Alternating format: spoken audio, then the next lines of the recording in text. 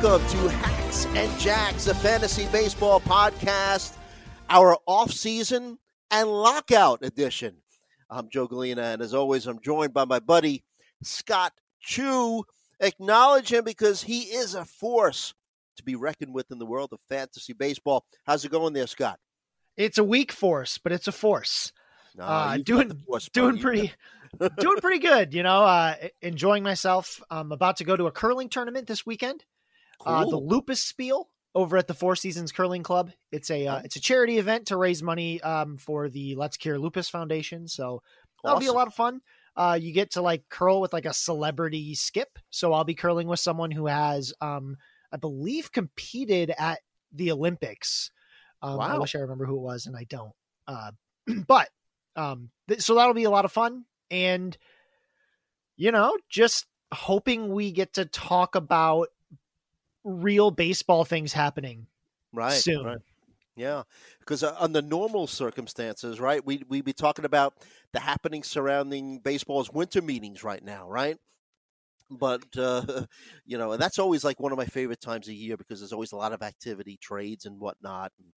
But, hey, with the lockout, we all knew it was coming, and we're left to look back fondly on that week's worth of free agent signings that led up to the work stoppage, and also watching replays of old baseball games and Ken Burns' awesome baseball documentary on MLB Network. I mean, I missed the Hot Stove show, but I guess we could do mock drafts, and you've got your baseball card collection to add to as well, right? Yeah, and this doesn't look as so at this moment. It doesn't look as bleak as 2020. Where there was nothing. We didn't even know if they'd play. Technically we don't know if they'd play. It does sound like they will be able to come to an agreement at some point. Mm-hmm. I'm not sure we're going to have an interrupted season. We might, but I'm not expecting some kind of crazy 60 game season or anything like that. So it's just going to be a dull early winter. Yeah. And like I've said on the past on this podcast, man, I really hope that there is no interruption to the start of the season because baseball can't afford it, right? Football's so darn popular, so is basketball. MLB needs to start on time. Fantasy implications of the lockout, man. What do you think? Players not able to access MLB facilities right now, right? I'm sure they do most of their off-season conditioning on their own anyway, but hey, for players coming off of a wacky injury where they'd benefit from having access to the MLB facilities and even just being able to have a Zoom call with a team trainer. I guess that's, is that one way of looking at some of the implications of the day-to-day aspect of this? Man, that's so hard to do. It's so hard to think about. We already have a really hard time knowing how a player will heal from injury, for example. So how could we even try to predict how well they'll heal from injury using their private doctors right. instead of the team doctors, right? Mm-hmm, mm-hmm. In fact, if they're a Met, I'll expect them to heal faster, right? Very good. I don't really, I'm not going to lean into that too much. There's this theoretical group of players who are on the 40-man roster because, for example, this doesn't impact minor leaguers, because they're not part of the union. Right. So they're all, they can even still be traded. Mm-hmm. So I'm not worried about them. I'm worried about fringy 40-man roster guys who are coming off a serious injury because they're in this position where it's not like Acuna who can afford whatever doctor he wants. Right. Right. Or Trout or something like that. It's going to be these guys that are already borderline. Already barely on the roster. And so they might be able to afford a doctor, but probably not close to what his team is able to provide. Right. So I guess if you really want something to research, I guess you could look for those players. Mm-hmm. But even then, you're not going to you're not going to learn anything. Mm-hmm. You're just going to have this group of players who might have more risk, I guess. Yeah. We've already kind of dealt with that a couple of years ago when we had that, late start to the season. We were wondering, not having access to training facilities when there was the COVID situation. We were worried about how players would be able to react on having to train themselves. So it's, I guess, it's something to consider, I guess. But let's talk real quick about what's on the table in terms of negotiations. We're not gonna cover everything, of course, but obviously the MLB Players Association is going to push for an overhaul to the existing system where they're going to try to get their players more money and earn it earlier in their careers, earn more money earlier in their careers. Just everyone knows under the current structure, players are first eligible for free agency. They have to play 6 full seasons, right? And in their first 3 seasons, they play right around the league minimum. And then after that, after 3 years, they're eligible for arbitration, which is ugly, right? And basically, the MLBPA, the Players Association, wants players to reach free agency after 6 years of service, not full seasons, but just 6 years of service, or after 5 years of service, and if a player is 29 and a half years of age, whichever comes first. They also want players to be eligible for arbitration after just 2 seasons instead of 3. So it's money, right? Yeah, and it makes sense for the players too. Sure. Right? Like if you're 30 and you still haven't gotten a shot, you should be allowed to get a shot, right? Go out, become a free agent. I like a lot of the things the Players Association wants to do. The MLB union is a very unique union. The Players Union is very unique from a legal standpoint. Supreme Court gave them some special permissions that other unions don't have. I do think this gets resolved. I think as far as fantasy goes, the big change is universal DH. Yeah. And maybe the change to becoming free agents sooner, because teams will be less inclined, so if they change it to actual years instead of service time, there's going to be less manipulation to do. Great point. So we may see less of that. We might, right? They might find some other way to screw with people. Right. But we might see it. And finally, just, the universal DH. That's the huge thing. We've seen it once before. The difference is teams didn't know they were going to have a universal DH in 2020 until after they came back. Right. Right. So a lot of the NL teams didn't have a real DH because they didn't go into an offseason or 2 or 3 planning on DHs. So I think, immediately there will be some players who immediately shine as an NL DH because the team had a guy that can naturally step into that role. There will be teams that don't. They simply don't have a player to step into that role right now because they lost someone to free agency or whatever. They won't have anyone to step into that role. And it's probably going to be a few years before we see every team really having a true DH. Right. Or platoon. Like, DH is a weird position to platoon, but I guess you could because you have an excess number of field players. But we're gonna see those increases, but don't expect it just immediately.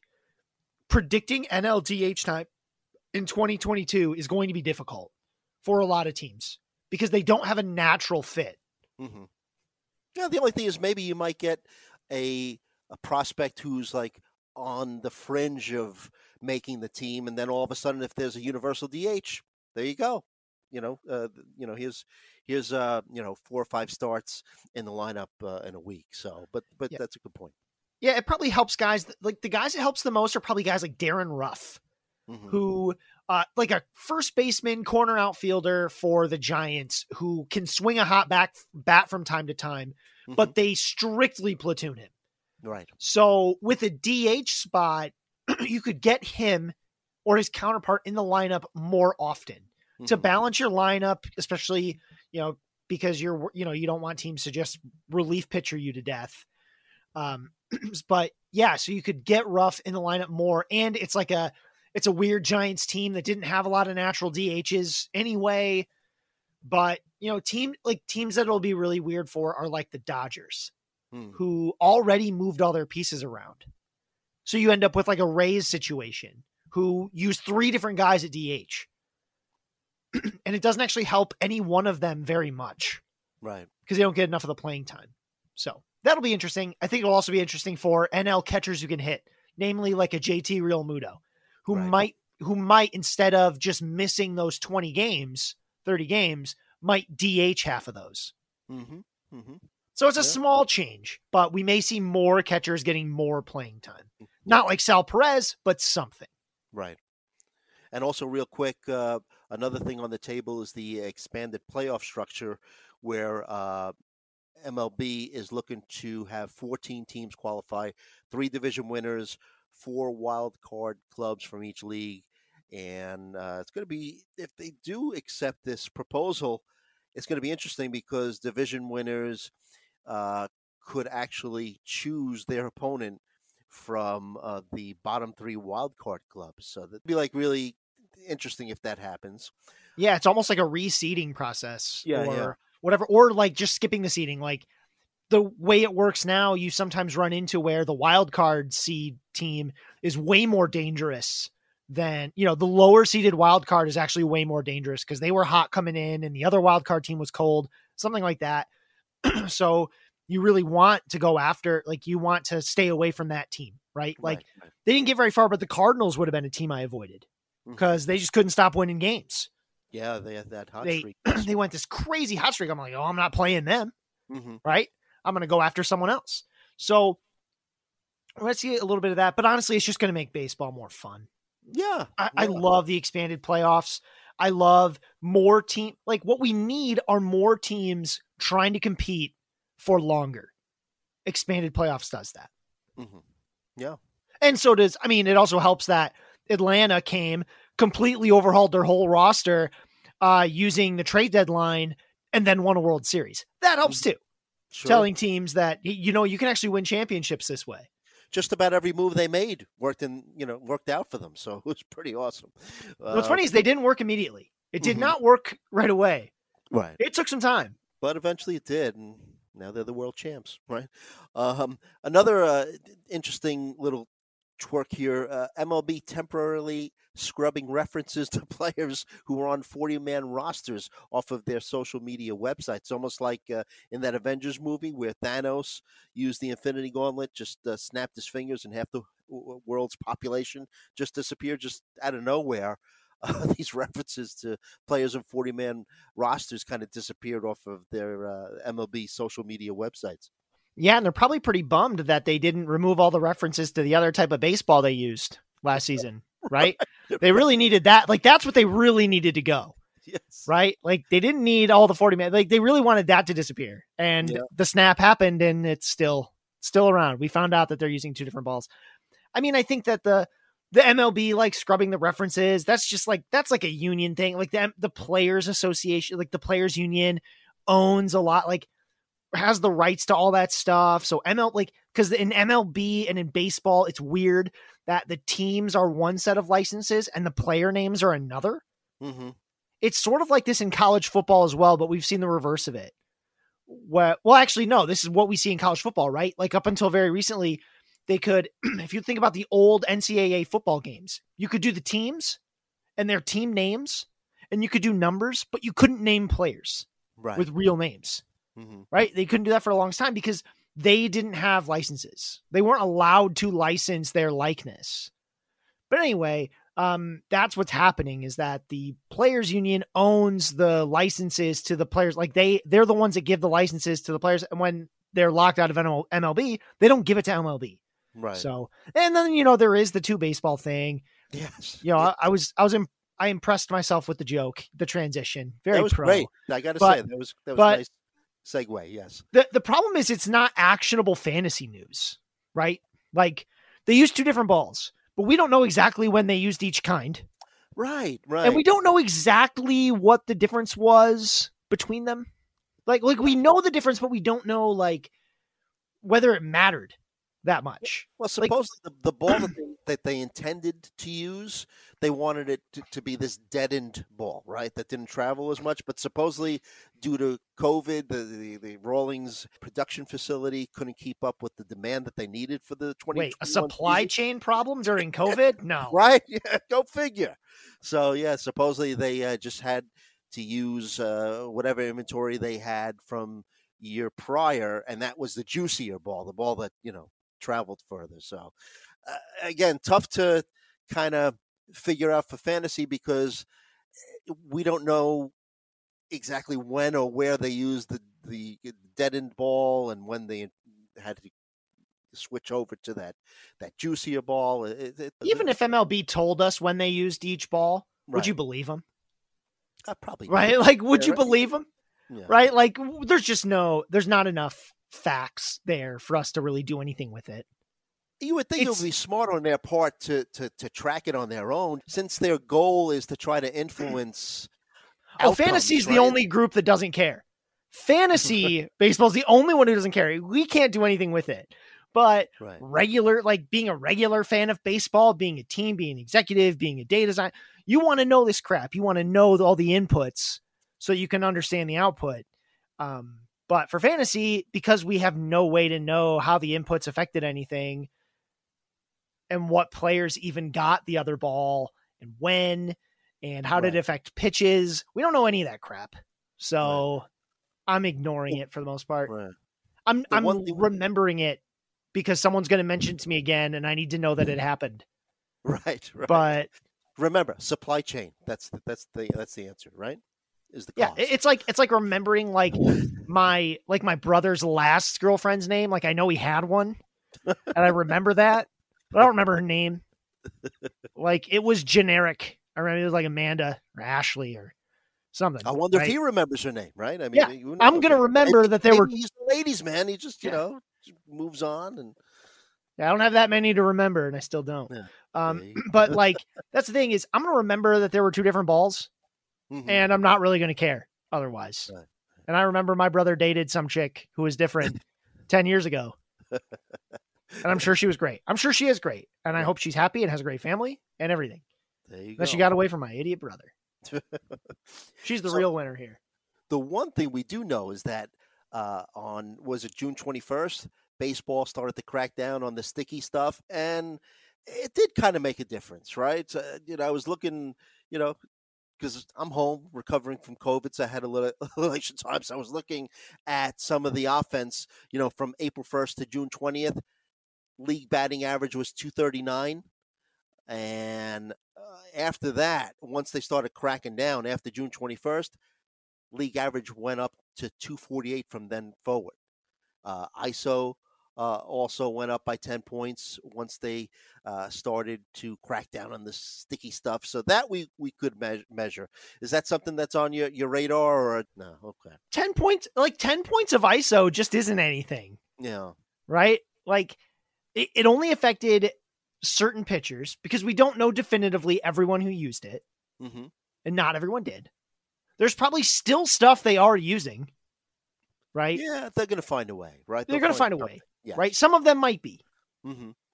And also, it affected some types of pitches more than others. You have to get really granular before you really start getting, like, valuable, potentially actionable news. When you find, like, a certain pitcher who was using the stuff and relies on very specific types of pitches, or you find a hitter who struggled with, like, high spin / like rising fastballs. Those are harder to do without the sticky stuff. Right. So like you can find very specific things that are, sort of interesting, but there's just not enough. Like it wasn't we didn't see. I mean, the one guy who might have been affected by it the most found another reason to not play baseball this year. So like he was probably going to be the biggest story. Over in Los Angeles, the guy they didn't. Yeah. So that's about it, right? Like that's, Garrett Cole was still really good. Mm-hmm. Like even when he struggled a little, he was still really good. Well, he was definitely affected. He was good, but he wasn't, the ace after that. He kind of, after a while, he kind of got better, but there was that time right when they started, the crackdown, and there was also that ugly press conference. Poor guy, I felt very, very bad for him when he tried to explain away, and answer questions about it. But I don't know. But why don't we move on? This is going to be just a quick podcast. By the way, we're recording this December 8th, the evening, Wednesday evening. Busy time right before the lockout there, Scott. I mean, it would take us a few hours just to go over every single deal. But let's talk about uh, the Texas Rangers, who are one of the more busy teams. They made some big moves. Signed Corey Seager, 10-year, $325 million dollar contract. Marcus Simeon, 7-year, $175 million. That's $25 million per. John Gray, pitcher, formerly of the Rockies, 4-year, $56 million. Even signed Cole Calhoun for a 1-year deal, $5.2 million with a team option.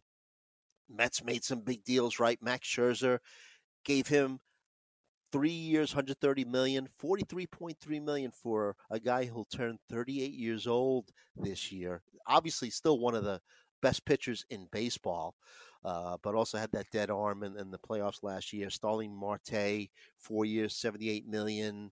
Eduardo Escobar. Now they need to hire a manager. Scherzer's saying, "Hey, make it be Buck Showalter, and we'll see he's going to be interviewed." And your Tigers, man, your Tigers. Javier Baez, 6-year, $140 million. I mean, like I said, too many deals to talk about. But any of these really, strike a chord with you in terms of, wow, this is awesome, or what was this team thinking? I mean, first of all, I'm glad you didn't bury the lead with the 1-year deal by the Texans for Cole Calhoun. I think that's the first time I've heard it mentioned out loud. But no, I mean, Cole Calhoun's a decent player. He's left-handed. He's led off before, whatever. It is interesting to see it was interesting to see teams make a big splash on free agents before the lockout, and that's a little telling, right? Number one, it's likely telling that they know they are going to play eventually, right? Because if you think about COVID, they didn't even start negotiating for a while. They didn't even start talking about whether they were going to even play baseball. Certainly no one was getting signed in May last year, right? That wasn't happening. It was just a complete freeze out. So there's a little bit of a good sign there. I think that in Texas, I'm really confused by their strategy right now, because they've added these like impact top of the order bats, and that's cool. But like the rest of their team is still terrible. Like it's really bad. So a lot of money left. I mean, they only had $28 million in committed to salaries before they made these deals. So they still have plenty of money, and they got that new ballpark. It's only a couple of years old, so maybe they're not done. Maybe Kershaw is from Dallas. Don't assume he's going to go back to the Dodgers. I mean, they might not be done, but I understand that you might be confused. I mean, they still got a long way to go. I mean, yeah. So they can sign Clayton Kershaw too. So I'll give them Kershaw and Gray. Who are the other 3 pitchers they're going to sign? Yeah. Right? I mean, the pitching still is really rough. Like off the top of your head, like anyone listening right now, off the top of your head, I already gave you John Gray. I'll give you him again. Just try to name the 5 projected starting pitchers for the Rangers right now. Just try it in your head, thinking, well, it's John Gray, Dane Dunning, Taylor Hearn, AJ Alexy, who you haven't heard of. I haven't heard of him. Maybe you did. You didn't though. Then Spencer Howard, who was a former prospect from the Phillies, who hasn't quite panned out yet, but he was traded last season. So those are the guys. I don't see it yet. Like, even if you look at the lineup now, after the additions, who leads off for this team? Willie Calhoun? Nick Solak? Andy Ibanez? I mean, this lineup is thin. It has maybe 1.5 good right-handed hitters in it. With Marcus Simeon being good and Adolis Garcia being a half. Because, we've already seen him come back to earth a little bit. Sure. That's the thing that stuck out to me, is what is Texas doing? Like, I feel that they are much further away than these signings, which is just now. They did sign younger players, right? I mean, Cole Calhoun's not young, but Marcus Simeon's only 31. Corey Seager must have struck a chord with you, man. Cole Calhoun is 34. He hasn't played much lately. When he has played, he hasn't played well. That felt like a Texas signing. That made sense. He fits in, yes. Yeah, right? yeah. He actually did have a really good season in the. Actually, like he had some power in 2019 and 2020, and then he was hurt for most of 2021 and just didn't hit very well. And his batting average has been terrible.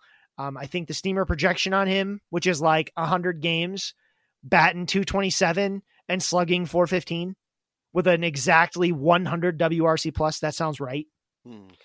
That's just who Cole Calhoun is now. He's a lefty. You can only play him against righties. He's probably not as fast as he used to be, but whatever. That's what didn't make sense. A lot of the other moves made sense. I think people wanted the Tigers to go after Carlos Correa, and there's still talk that they might. But otherwise, I mean, I think teams made some big splashes, tried to lock in these contracts now because they might be more expensive later. And it's sort of sign these contracts because I know what it means right now. Like, it's the devil I know, and the new agreement is the devil I don't. Right. So generally, you're going to pick the devil you know. So, I mean, I think those were big. You know, the other fantasy relevant one, now that I've rambled on, I think the other fantasy relevant thing I've been thinking about is the Mets almost never stole bases last season. They only had 54. That put them in like the bottom 5 or bottom 6 of the league. Well, actually, it was tied for 5th fewest, right? With Minnesota and Baltimore.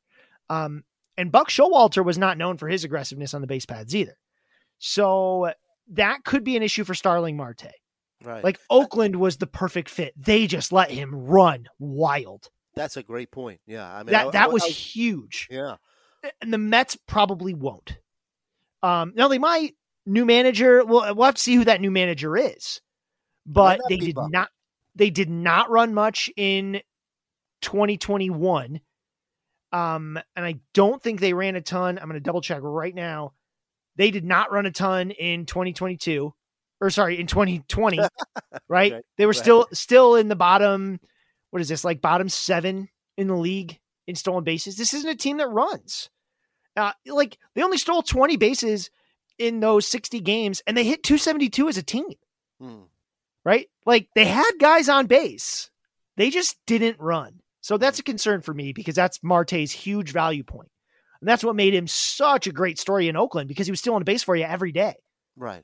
And right? Like he single-handedly got people. And a guy who's like 32 years old when, you think that he's going to kind of slow down at this point, but just running wild last year. How many roto points did that guy earn in a month? Right?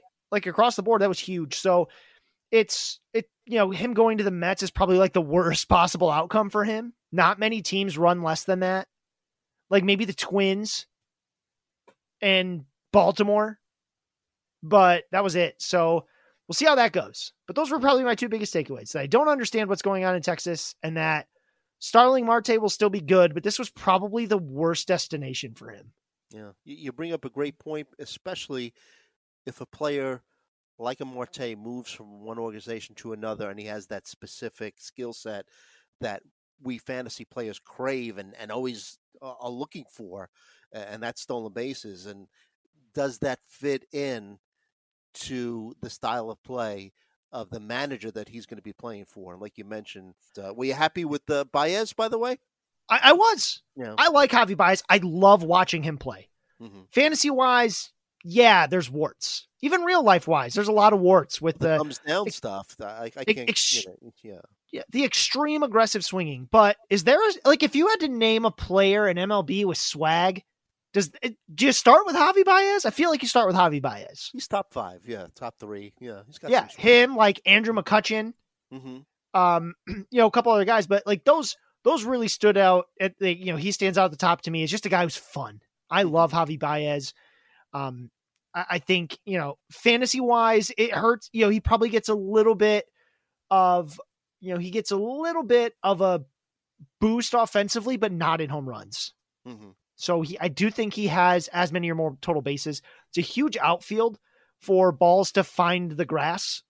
It just also makes it hard to hit home runs. Right. One thing I did want to say about Starling Marte before I get too far off, because I just remembered this, and it's just a classic example of the Mets being the Mets and why you should be slightly concerned for Starling Marte. They might not even lead him off. which would severely hamper his ability to steal bases. They might go with their on-base percentage machine, Brandon Nimmo. And if they do that, then Starling Marte is then hitting behind him, which is great for like getting extra RBI. Right. It is not great for stealing bases because Nimmo will be sitting on first base because he probably walked there. Mm-hmm. So that's annoying too. So I just wanted to finish airing my grievances about Marte going to the Mets. But at least they drove a dump truck full of money to his house. So yeah, they got plenty. Cohen's got plenty. I just wanted to bring up Corey Seager. You talked about the Rangers and whatnot. I did check, to see if these ADPs changed much from when some of these players signed them, and after. The one thing that was interesting about Corey Seager, his overall ADP didn't change drastically, and we're looking at NFBC ADPs at this stage. But before the signing, his overall ADP was 70. After the signing, it went to 80. So, seems a high-stake player is not too thrilled with him signing with the Rangers. But when you look at his max and min, where he's going for his minimum pick, his max pick, before the signing, he went as low as 33rd overall, which means that's like a third round. And then after the signing, his min pick was 63, which is, and I go by a 12-teamer, 6th round. So it seems like the high-stake player's not too thrilled with where Corey Seager landed. Of course, there weren't that, it was a short period of time to look at, but it's just something to take note of. Yeah, and I think, the real big thing there is, number one, it's not a great spot. Hitting at the top of the Dodger lineup's a lot better than hitting at the top of the Ranger lineup. The new park the Rangers has shown to be pretty pitcher friendly. It's a big ballpark. It's hard to hit the ball out there. So it's not like he's going to this crazy offensive environment that'll help make up for the loss or for the, sort of the loss of talent around him. Mm-hmm. So that's annoying from, for a lot of reasons. But I think the other thing to remember, and I'm glad you brought up the min and max picks, because it only takes one draft and one person to set min and max picks. Right. So I don't look at max picks very often, especially because it's hard to know exactly why a certain player went that long in that draft. Mm-hmm. But I do look at min picks a lot. Especially because that's generally telling me if I have to have a player, when do I need to take him by? And what's interesting is, and this is just a thought experiment, so bear with me for a second. It was 37 and now it's in the 60s. I wonder how many picks before landed between 37 and 60. Right? We know that one was at 37 and that the ADP was not close to 37. Right. So what probably happens is we've got an outlier. We've probably got one person who just loves Corey Seager. Could be, yeah. Right? Could very well be, yeah. Like the guy who had a locker next to him in high school kind of thing, right? That's they want, and that even impacts ADP. So it's not really a lesson, I guess, but just remembering that it doesn't take much to skew numbers, especially now. Mm-hmm. One person picking Corey Seager at 37 probably can adjust someone's ADP right now by a lot.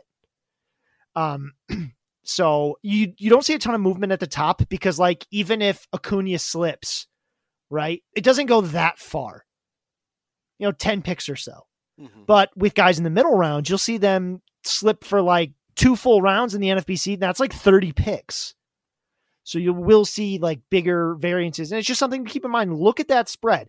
How big is the spread between the min and the max? And how far is that min from the ADP? That'll often give you an idea of players that are maybe not volatile, but are, there's people that just love them and people that hate them. Mondesi is the type of guy who always has a big split between his min and his ADP.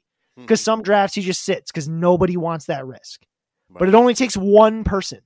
Because all one person has to do is believe that player won't come back to them. One person, right? Mm-hmm. That's probably what happened with Seager. That person picking at 37 thought Seager won't come back to me and I got to have him. So just an interesting thing to think about when you're looking at these draft numbers, especially early. 1 or 2 people can really mess with numbers. Yeah. Any other signings, attract your attention? Byron Buxton getting that extension with the Twins for 7 years. I tell you, I really like the way that the Giants have been operating lately. They've re-signed Anthony DeSclafani and Alex Wood. We talked about it in a previous podcast. If you look, DeSclafani last season, 23rd best K minus walk rate at 60.3%, which is a real good indicator of how well a pitcher is performing. Yeah, they lost Kevin Gausman, but then they had this like under the radar kind of signing. They signed Alex Cobb to a 2-year, $20 million contract. And Cobb went 8-3, 3.76 ERA in 18 starts, 93 in the third innings for the Angels this past year. So it's those kind of like under the radar signings that the Giants do. And they kind of, to me, they seem to be an organization that just has a plan and knows what they're doing. Yeah, they've got the secret sauce, right? Like everything they touch turned to gold, including guys like Brandon Crawford. The production they got out of Brandon Belt last year, like they've been really good with their hitting too. And that if you look at their roster, it is a hodgepodge. Mm-hmm. It is a bunch of 30-something-year-old guys that nobody wanted. Yeah, the island of misfit toys. Had to win 107 games. Yeah. You know who Joey Bart right now is their youngest projected starter at 25. He's a catcher, but he wasn't a starter for them last season. I have no idea who their youngest starter was last season, but it's a bunch of old guys. Brandon Crawford isn't even the oldest guy. He's almost 35. Right? Because Evan Longoria is 36. Like it's a weird roster. So I like them. I like them a lot. I like that they have that secret sauce, and it is something I think about in drafts sometimes late, where I'm like, well, if the Giants took a chance on a guy, why not? Mm-hmm. Right? Like I'll take a look, right? Everything else they're doing is good, right? Like I'm looking more at Tyler Beede now than I ever was before. I'm looking more at Alex Cobb now more than I ever was before. Doesn't mean it's a lot, but it's more, right? Because they took other broken toys and made them great. Why can't they at least make Alex Cobb or Tyler Beede interesting? Right? They don't even have to be good. They just have to be interesting. Mm-hmm. And that's something I think they can do. So, well, it'll be interesting to see how much longer they keep the secret sauce going. Right. That's really big. I think the last thing I'll say about the off season and, the way that it's progressing, what I'm wondering about the most is like the shortstops we knew were going to be like a big domino to fall. A lot of big name shortstops, still 2 left, right? Story and Correa still out there. It'll be interesting to see where they go. There's all kinds of rumors out there. It'll be very interesting. What struck me is there are a lot of power hitting corner, infield, and outfield in the free agent pool right now with Chris Bryant, Nick Castellanos, Freddie Freeman, Kyle Schwarber, Anthony Rizzo. Nelson Cruz doesn't play a field position, but it's the same concept. Power hitter. Eddie Rosario. Like all these guys still available. Many of them similar types of players. They do what they do different ways. Like the way Castellanos gets to his power numbers is a lot different than the way like Kyle Schwarber gets to his. And the underlying stats that go with it, like Schwarber's a big walk guy, Castellanos isn't. There are those like twists for each player, but there's a bunch of them. And I am really curious to see how they get sort of sorted out. What domino falls first? Which one of them sits around? We see this pretty commonly with this type of player, this corner infield, corner outfield. We also see it with closers. One of them gets left out. Like it's musical chairs and one of them gets left out. It doesn't sign till the very end of the free agent, like right till the very end of spring training, or maybe not even then. That'll happen to like one of these guys. I'm not sure who it is yet, but one of them. Maybe a guy like Conforto or Rosario, although Rosario had the nice playoffs to like bring him a little bit more back in focus. Rizzo is another one who struggled a bit last year, who might not be getting the contract he's looking for. Are the teams with money looking for a first baseman, or would they rather go another route for first baseman? Because there's a bunch of other ones. Obviously, Freddie Freeman is a better choice. Chris Bryant could play first base. There's no reason Nick Castellanos couldn't play first base. Schwarber, obviously they've put him at first base before. Really the only one who can't is Nelson Cruz, because I don't think he has a glove. Didn't he play the field last year a couple of times for the Rays? I think he might have played first base. Yeah, and they probably they probably hoped it was a strikeout or a home run, right? They don't want that ball. They don't want anyone to throw it to him. They don't want him fielding out there, for God's sake. They just need a guy to stand at the base. Yeah, let's see if where he played. Just one game at first base for the Rays, of course. So I'm going to just give you a couple questions, and then we're going to move on. Where do you think Correa signs? I say he goes back to the Astros. I'm going to say Yankees or Tigers. Wow. I still believe in my Tigers making a big splash, and they still could use help in the infield. They could still use a guy like Correa. It's not like they're poor. They could absolutely do this. I think they're ready to go all in. And where does Story go? Trevor Story. Seattle, maybe? I mean, Seattle made sense to me as well. I wouldn't be shocked if like the Astros went for something like that, because they're not necessarily trying Correa, to get it. Yeah, I mean, they just need a guy for a little while longer, right? They don't need a young guy to like sort of rebuild around like maybe the Tigers do. The Astros are like, all right, we lost a piece. We need to replace it. And so they could absolutely get Trevor Story and lose basically nothing. Like long-term, they probably do, but short-term, they don't. The next 3 to 5 years, like their window, I don't think they lose anything. So that makes the most sense to me. And of course, the Mariners, up-and-coming team, they could probably use him too. Yeah, they signed Robbie Ray, so I mean, had a nice year last year and looking to build upon it. So we'll see, but it will be interesting.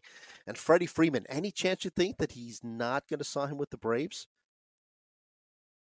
I mean, I think there is a very real chance.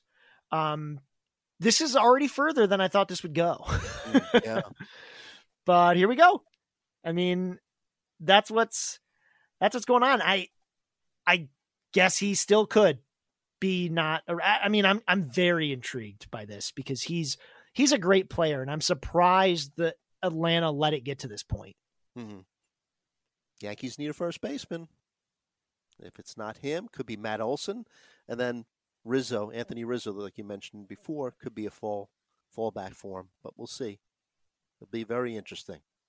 We'll take a quick break right now. When we come back, we'll talk about a few players that I noticed and I want your opinion on that had some pretty good numbers from the Arizona Fall League, and we'll talk about them right after this.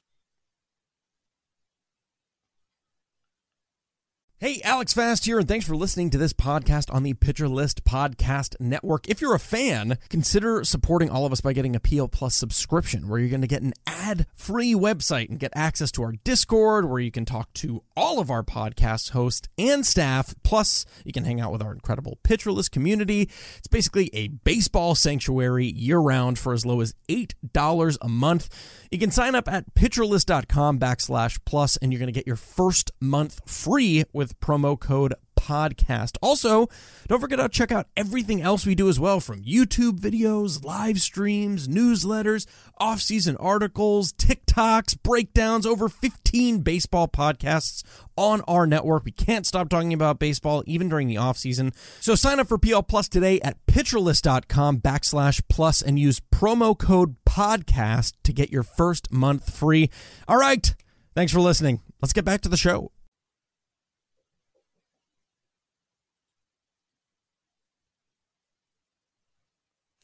And we're back. Joe Galena and Scott Chu, Hacks and Jacks. Just wanted to take a quick look at a couple players from the Arizona Fall League. Get your opinion on them there, Scott. Do you follow the Arizona Fall League? Usually I do. I did not follow it closely this year. I was super bummed I missed out on First Pitch Arizona, which is always a great event. If anyone ever gets a chance, I definitely think you should go.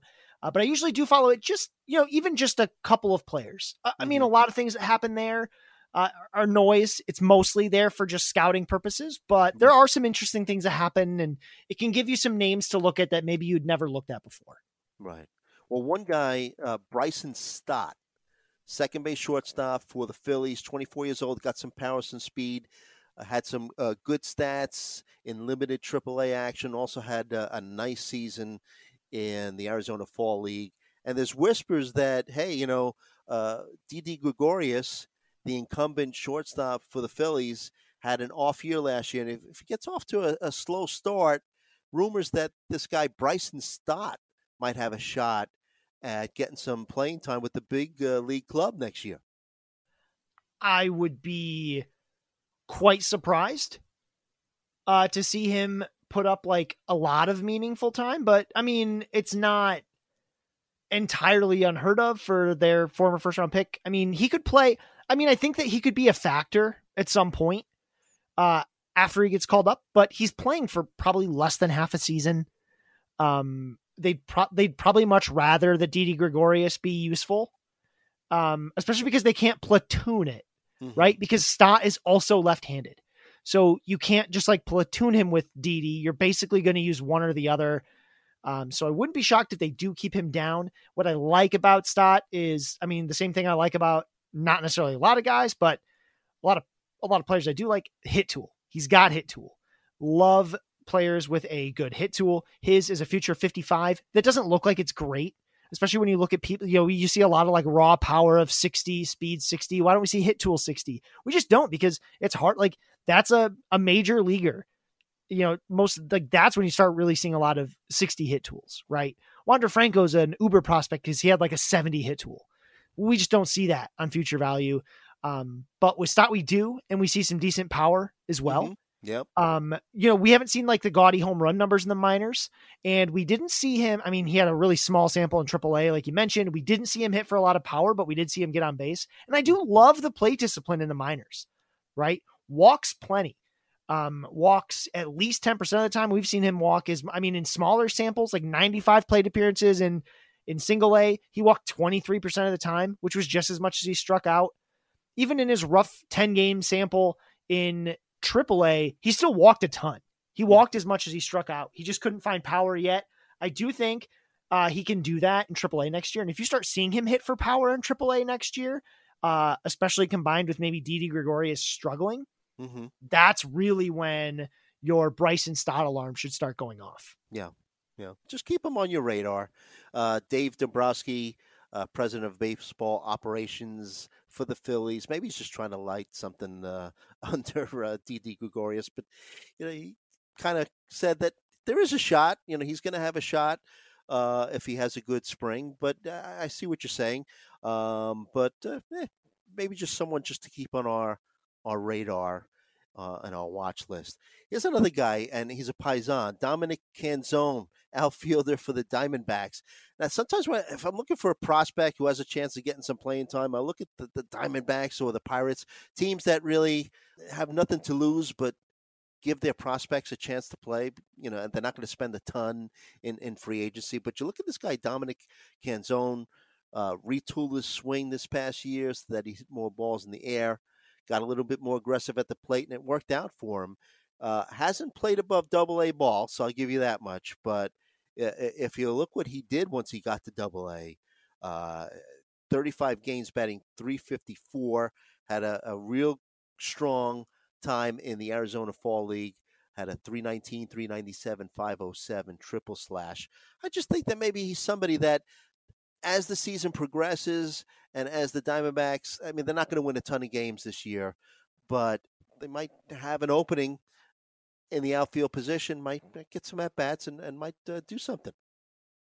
Yeah, there's a lot of not a lot, but there are some outfielders in the Arizona system, but like nobody really stands out.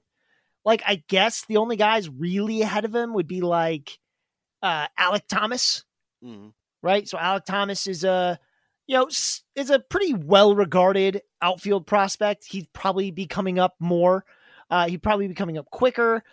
He's a former college guy, so he's ready a little quicker. He's left-handed. He's kind of he's like weirdly small. He's like 5'11", but he only weighs 175, young kid. So we'll see what happens there. I did like what I saw. I like seeing lower K rates, like a sub 20% K rate is awesome. A 10% walk rate to go with it, also awesome. Obviously the stats all stand out. He's really succeeded well in almost pretty much every stop he's been to, right? In 2019, he did well in rookie. He did well in low A. He came in 2021. He did well in high A. He's done well in triple A.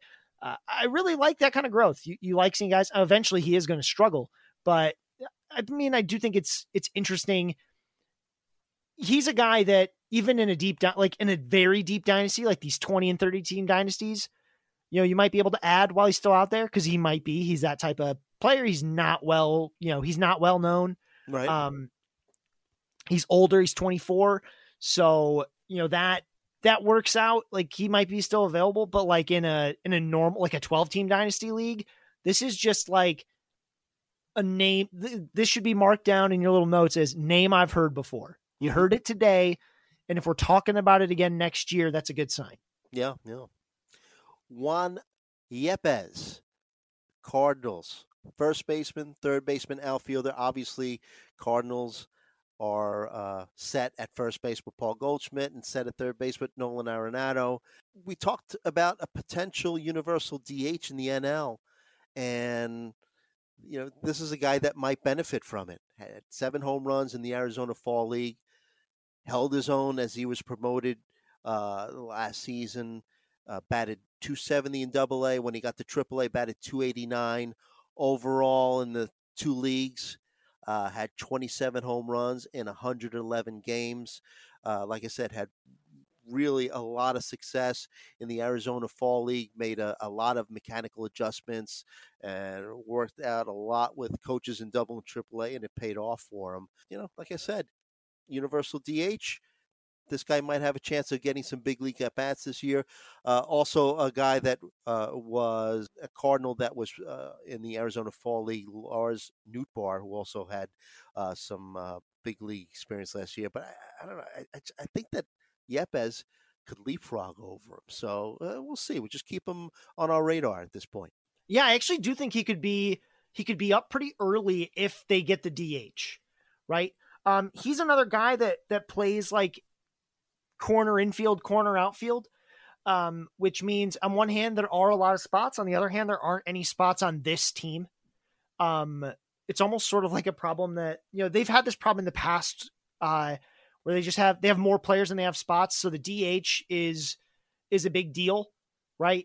That'll let them rotate these guys in and out between O'Neill, Carlson, Harrison Bader to an extent. He's a center fielder, so he doesn't necessarily, rotate with these guys as much. Goldschmidt and Arenado.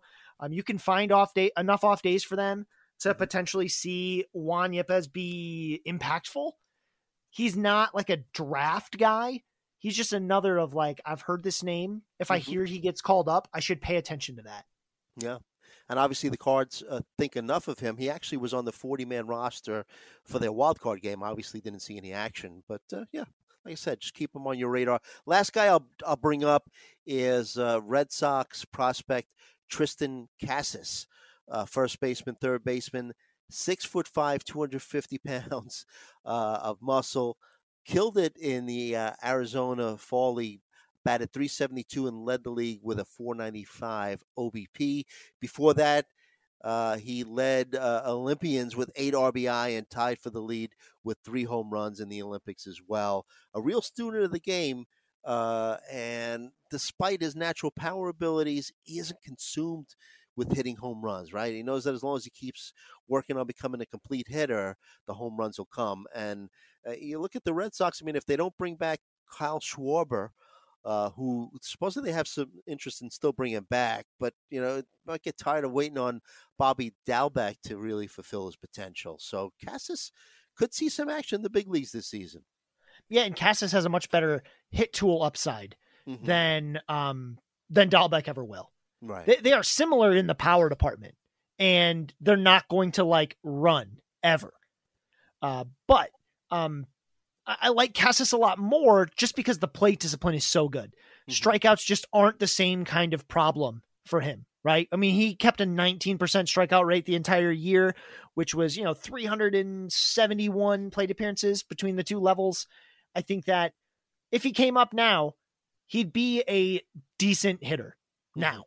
I don't think they'll bring him up quite yet, but the fact that he's been to AAA means he probably will see some time. The question is just how much of it. And again, like I love seeing, I mean, this was really a breakout season for him in that he was already regarded as a prospect, but to see the dropped strikeout rates and the elevated walk rates, that's really what, that's what's really doing it for me. Mm-hmm. That's what I'm loving to see is that combo, because that combo can survive. Right. Dahlbeck's combo of low hit tool, like lots of strikeouts. Yes, he walks a lot, but because he strikes out so much, there's too many holes in that swing. He's easy to take advantage of. Cassis, big guy, but does a much better job reading the strike zone, a better job covering up the holes in his swing. So I'm excited about him, and I think he just like supplants Dahlbeck. Yeah, he's just a better version. They're both big left-handed power hitting guys, but Cassis is better. Right. In just about every way. Mm-hmm. All right. So that slams the lid on things for today. Scott, just wanted to have a quick visit. Our next show should drop on December 23rd, just before Christmas. And we hope that the owners give us a present, unlock the doors, and let their players back in. We'll see until then. Follow me on Twitter at Joe Galena. Follow my buddy Scott at If the Chew Fits. You could follow our podcast at Hacks and Jacks PL. Subscribe to our podcast. Leave us a nice review. And as always, we hope that all of your fantasies become realities. Thanks for tuning in. Check us out on December 23rd. And in the meantime, happy everything, everyone, and we'll see you next time.